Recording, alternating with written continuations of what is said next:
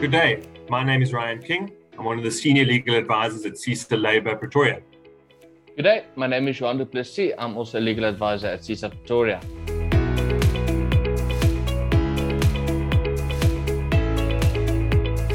Today's topic is an interesting one. It's been around for quite some time, and I think people still get confused as to what they should do. And it's a topic known as double jeopardy.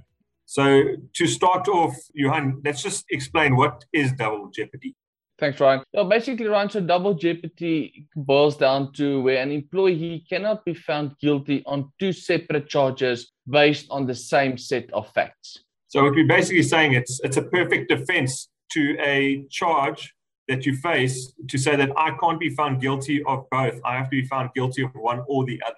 That is 100% correct. And it stems from obviously criminal law, and it's made its way through to the labor law as well.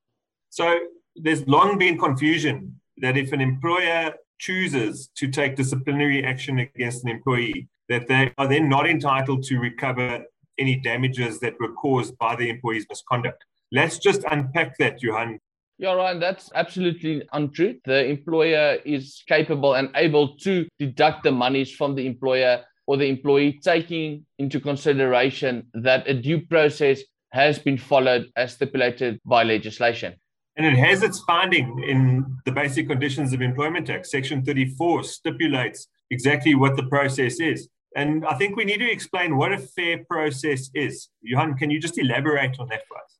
Yes, Ron. A fair process always consists of a disciplinary inquiry where an employee is able to respond to the charges, where the company has suffered damages to state his case, and where a proper investigation has been conducted to state whether or not he is guilty or not guilty of the misconduct and the damages suffered.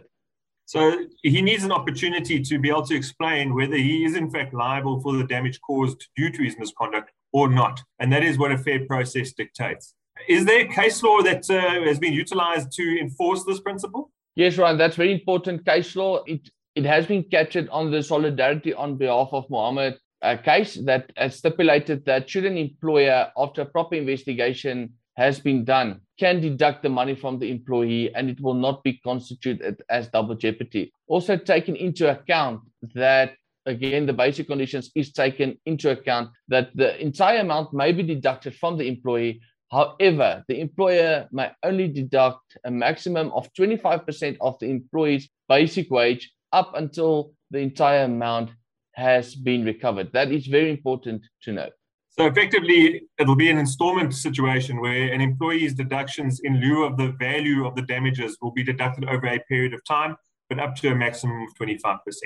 So to round up, effectively, employers don't have to make a choice anymore as to whether they're going to follow misconduct or whether they are going to claim for damages from that employee. They can effectively do both. And I think that is an important principle to note.